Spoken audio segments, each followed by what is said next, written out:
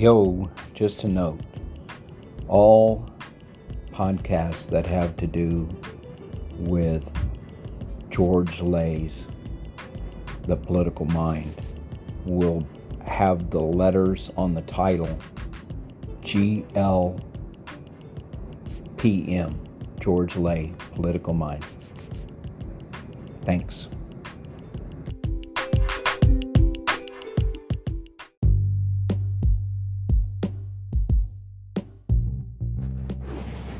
Good morning. This is the Ancient Texan on a Saturday morning.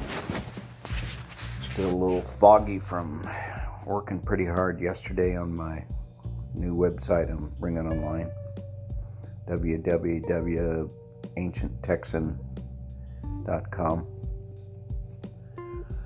Be a while before that's ready. I'll have my podcast and other stuff. Well, I'm going to do another part 2 of Why the Mind, which is part of George Lay's book, The Political Mind. And the first few chapters are reviewing brain chemistry. And then I assume we're going to get to how that affects our political divides.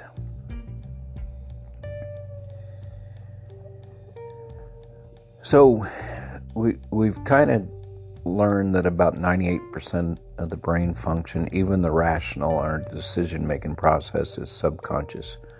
Only 2% is conscious, and we have the false assumption or belief that because that's what the part of our brain that we know about and are aware of, because that's, it's kind of like we spend our time with that part of the brain, or we are that part of the brain. We're the part that, doing this talking right now and listening. And it's always funny that we have the I, the me concept, and the brain kind of separate when they're the one and the same. So this is kind of the part 2 of that, and I hope you listen to the first part. They're marked GLPM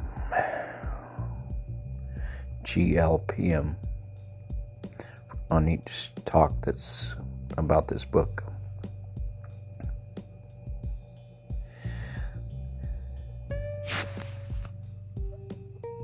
So the last thing we just came up with, it should be no surprise that when ideas that our embodied brains come up with depend in large measure on the peculiarities of the human anatomy in general and on the way we are as human beings function on our planet and with each other. It's not surprising when discussed in vague abstractions, but it is remarkable in detail. Even our ideas of morality and politics are embodied in this rich way. Those ideas are created and carried out not merely by the neutral anatomy and connectivity of our brains, but also the ways we function bodily in the physical and social world.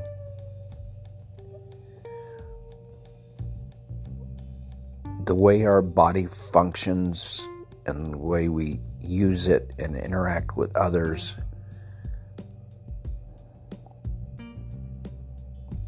affects our morality and politics. That's a pretty big jump right there.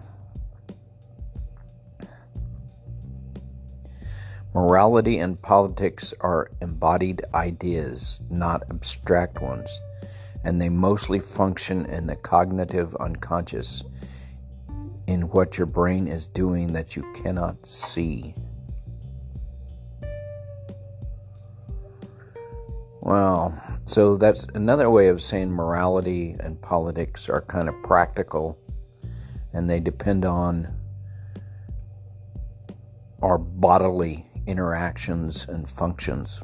Like you can think of, shaking hands or making sex or passing disease or making love, however you want to say that. Why does the embodiment of the mind matter for politics? There are 3 reasons, none of them obvious.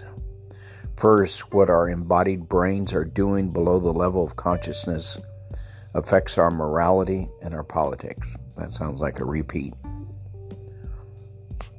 Deaf politicians, as well as many savvy marketeers, take advantage of our ignorance of our own minds to appeal to the subconscious level. I've always known that about marketing. I've developed a kind of a canny ability to completely turn my brain off when marketing's on. I do that by, turning to a book or reading something on my phone or otherwise disengaging. But I obviously hear it at some level.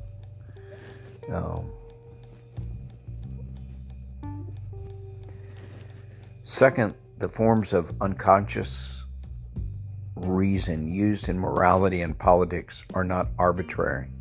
We cannot just change our moral and political worldviews at will.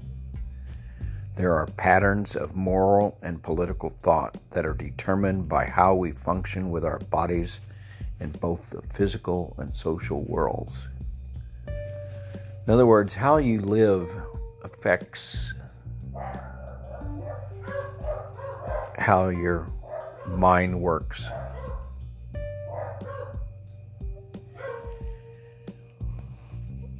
And I would say a jump from that is who you live with and how they act and how the people around you affect how your mind works and your morality and your political thoughts. And third, the embodied aspects of mind, as we shall see, connect us to each other and to other living things and to the physical world. We have reached a point where our democracy is in mortal danger, as is the very livability of our planet. We can no longer put off an understanding of how the brain and the unconscious mind both contribute to these problems and how they provide solutions. Okay, we went from a big jump there from the brain and our moral and political minds to saving the planet. Sounds like a very interconnected world in that statement. However, if you believe in the 18th century view of the mind, you will think all you need to do is give people the facts and the figures, and they will reach the right conclusion. I think that's, to me, pretty obvious that people don't often reach the right conclusion. I'm a scientist, engineer, mostly been in research and development of new technology most of my life. And it's a constant battle, not only with, the group of people you're working with, but also with your own mind.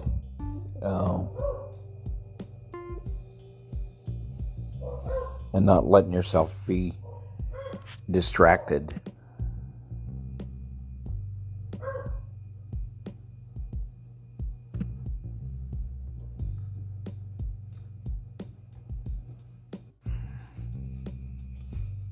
Pardon that, my dogs were distracting me. It was kind of perfect in the context.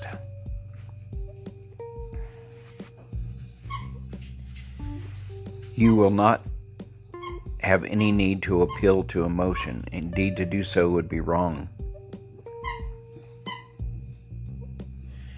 You will not have to speak of values, facts, and figures will suffice. That's kind of an example of what's not true.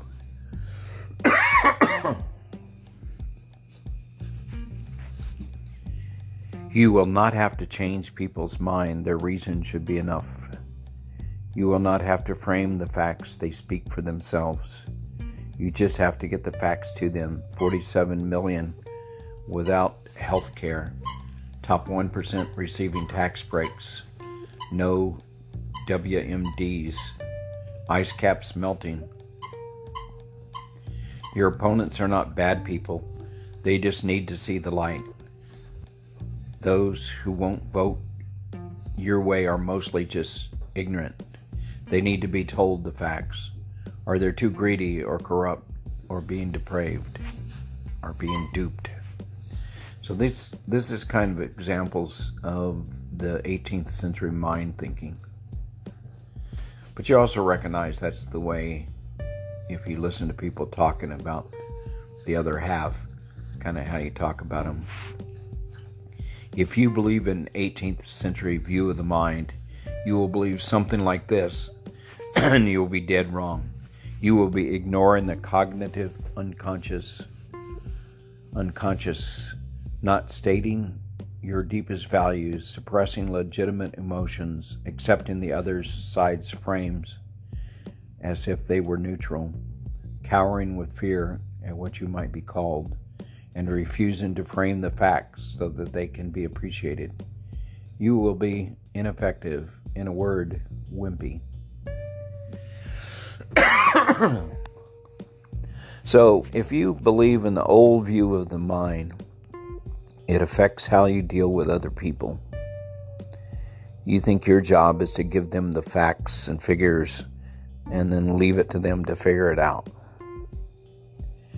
You don't need to sell your ideas or present them in a way that a marketing person would present them.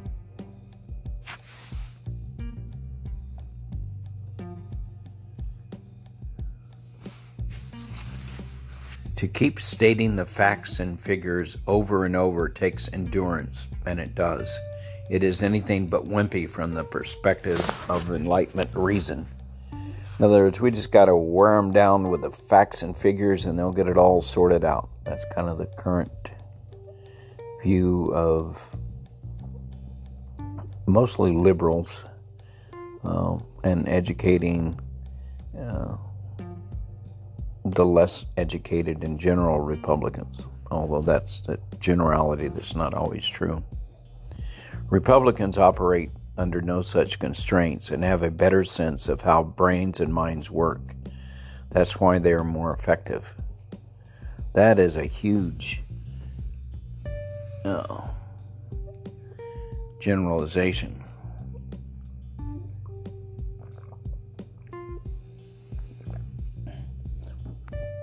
Because there's very little understanding of a brain.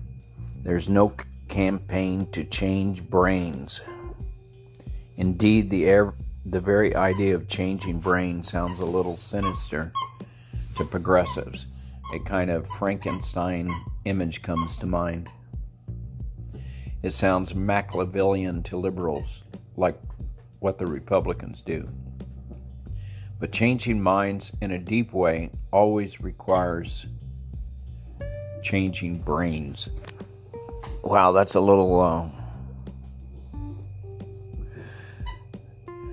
And it says, once we understand how our brains work, we'll be able to understand the previous paragraph. Okay, I'll take that on faith. That politics is very much about changing brains, and that it can be highly moral and not the least bit sinister or underhanded. Okay. It's fashionable among progressives to wonder why so many red state voters don't vote in their own economic interest. This is simply another symptom of 18th century rationalism, which assumes that everyone is rational, and rationality means seeking self-interest. I don't have the knowledge about brains, at least yet, that this author has, but it is obvious to me that people do not do things that is in their own self-interest. They do it all the time. People are not 18th century reason machines. Real reason works differently. Reason matters, and we have to understand how it really works. Okay, we're not rational, so we got that. So now we're going to get into how we really make decisions. You are about to glimpse the operation of the political mind. We need a new, updated enlightenment.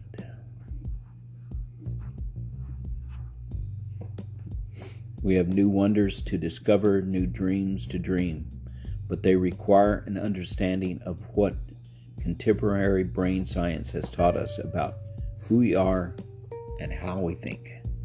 Okay, I'm eager to get there. A little sip of coffee. We need to embrace a deep rationality that can take account of and advantage of a mind that is largely unconscious, embodied, emotional, empathetic, metaphorical, and only partly universal.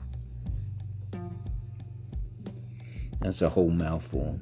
A new enlightenment would not abandon reason, but rather understand that we are using reason, embodied reason, shaped by our bodies and brains and interactions in the real world. Reason incorporating emotion, structured by frames and metaphors, symbols and symbols. With conscious thought,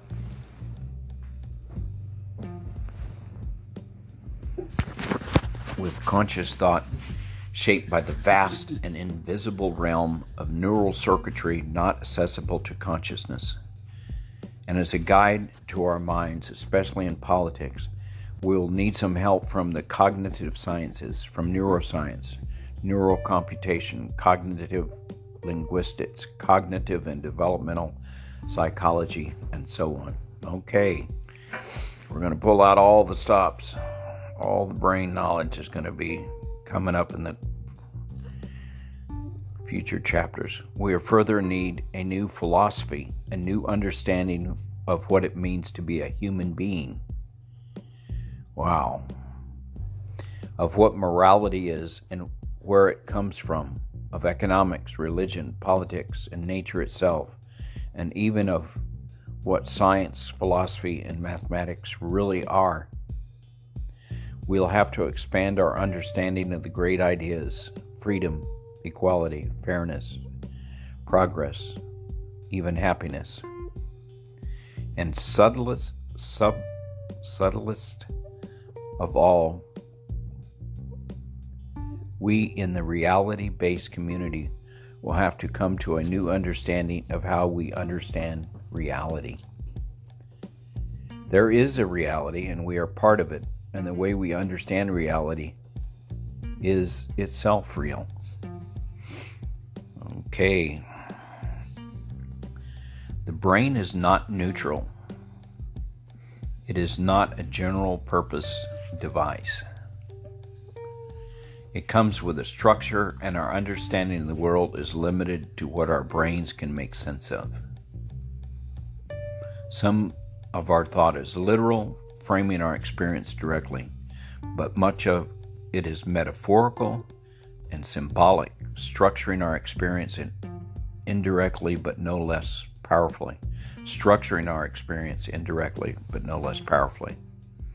Some of our mechanism of understandings are the same around the world, but many are not even in our own country and culture.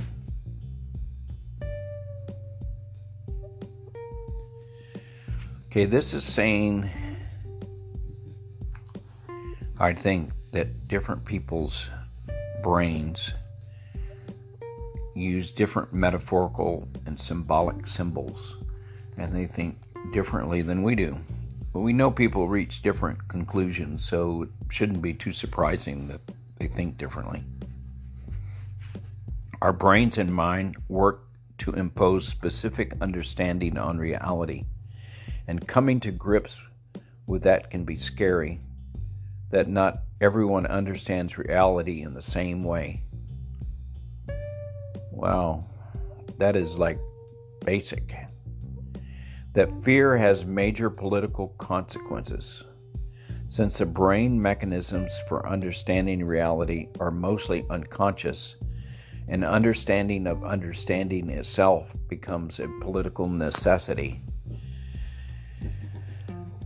This whole chapter is about challenging what we know, and it's promising that we're going to understand all these subjects better than we do right now. Since language is used for communicating thought, our view of language must also reflect our new understanding of the nature of thought. Language is at once a surface phenomenon and a source of power. It is a means of expressing, communicating, assessing, and even shaping thought. Words are defined relative to frames and conceptual metaphors. Language fits reality to the extent that it fits our body and brain understanding of that reality.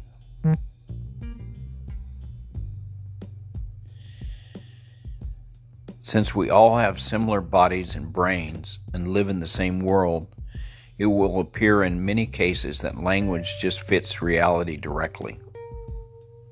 But when our understanding of reality differ, that language means to us may differ as well, often radically. In politics, that happens so often that we have to pay close attention to the use of language.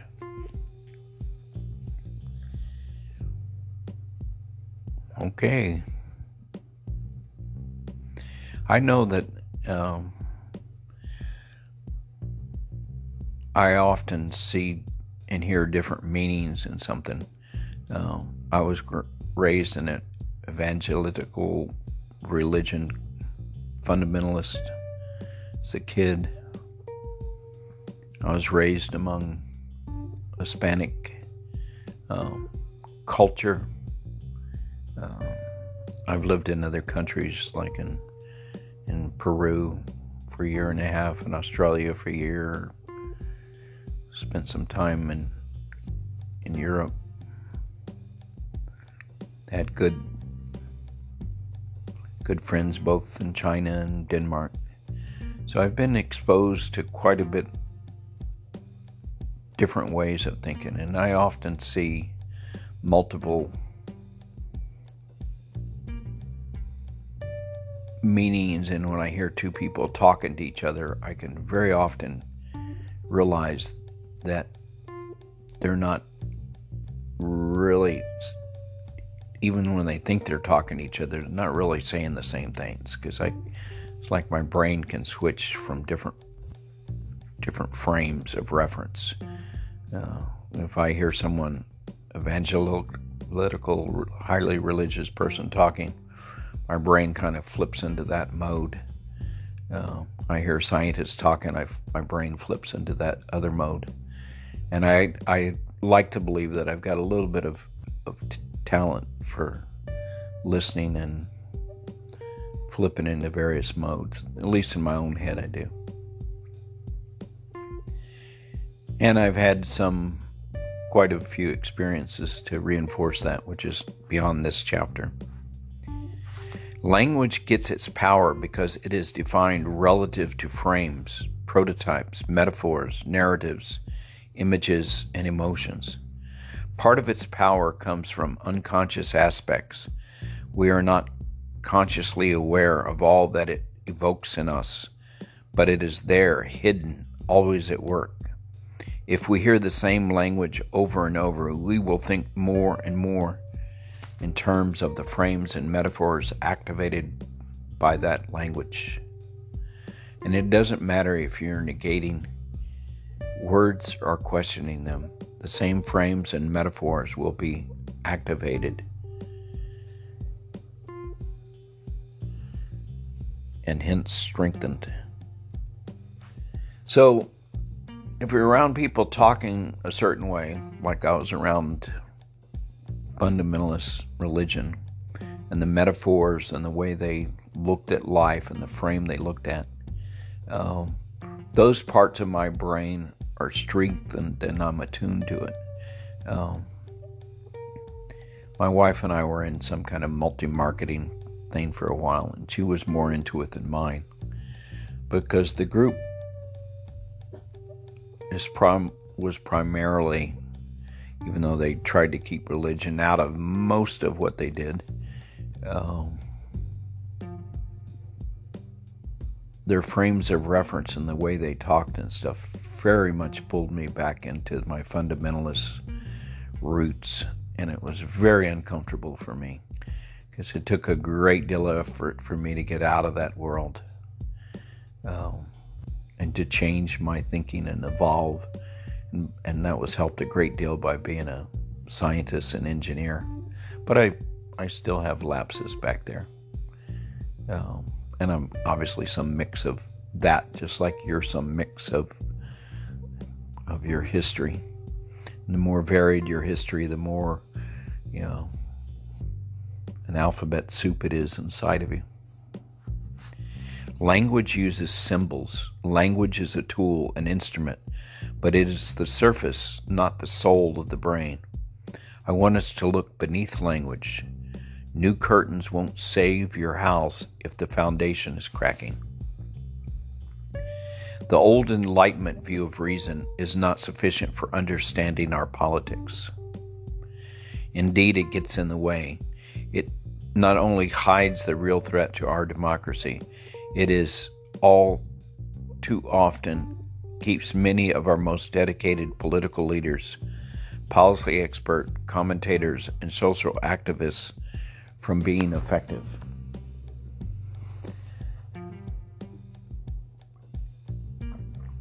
To me, that's pretty obvious. If you think people are logical and they're reasonable creatures, and that's the way you appeal to them, and the other side is recognizing that the unconscious mind is often in control, I can see how they would be effective and we would not be effective. We, meaning I consider myself about 67% blue. I know that's just, I kind of pick an odd number like that to make my point.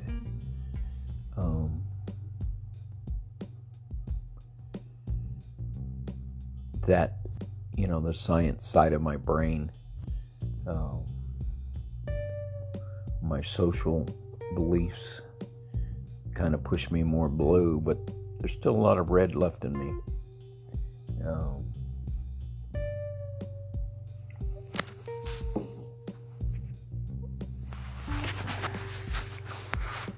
The old Enlightenment has run its course. A new Enlightenment is upon us, ready or not. The first step is understanding and embracing the 21st century mind. It's the only one we've got.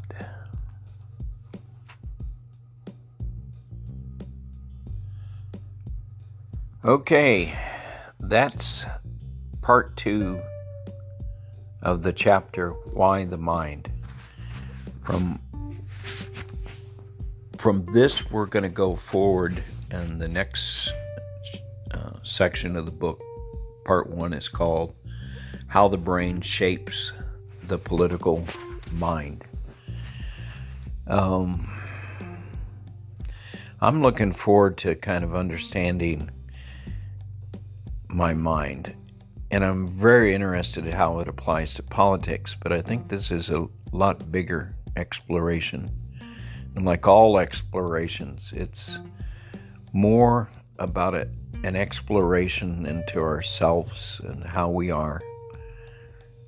And hopefully we can take and understand how we function and learn, and how our mind is embodied in our body, and how that affects our thinking and our morality. That's pretty awesome to say, that our brain being embodied and most of it being subconscious affects our morality. That is like kind of earth-shattering thought for me, and I don't quite have my head around it, and I don't think we're supposed to right now. I think It's just they've thrown the ideas out on the table. Now it's up to George Lay here to build a case and show that all these promises he's making about the mind and the brain and the body and how it all interacts in our daily worlds. It's on his shoulders to make the case of that. I also have done and will continue to read a lot of books on brain science and philosophy and poetry, and I think we have to kind of integrate all the pieces together. And anyway, I'm eager to learn more, and I hope some of you take the journey with me. This is the Ancient Texan, hoping you have a good day. Namaste.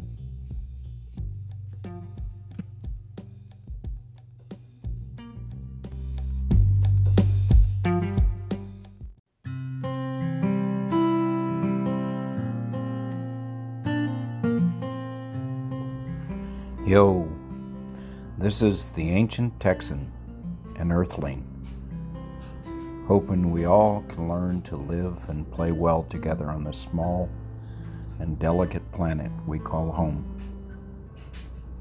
May we all honor the sacred in our fellow inhabitants. Namaste.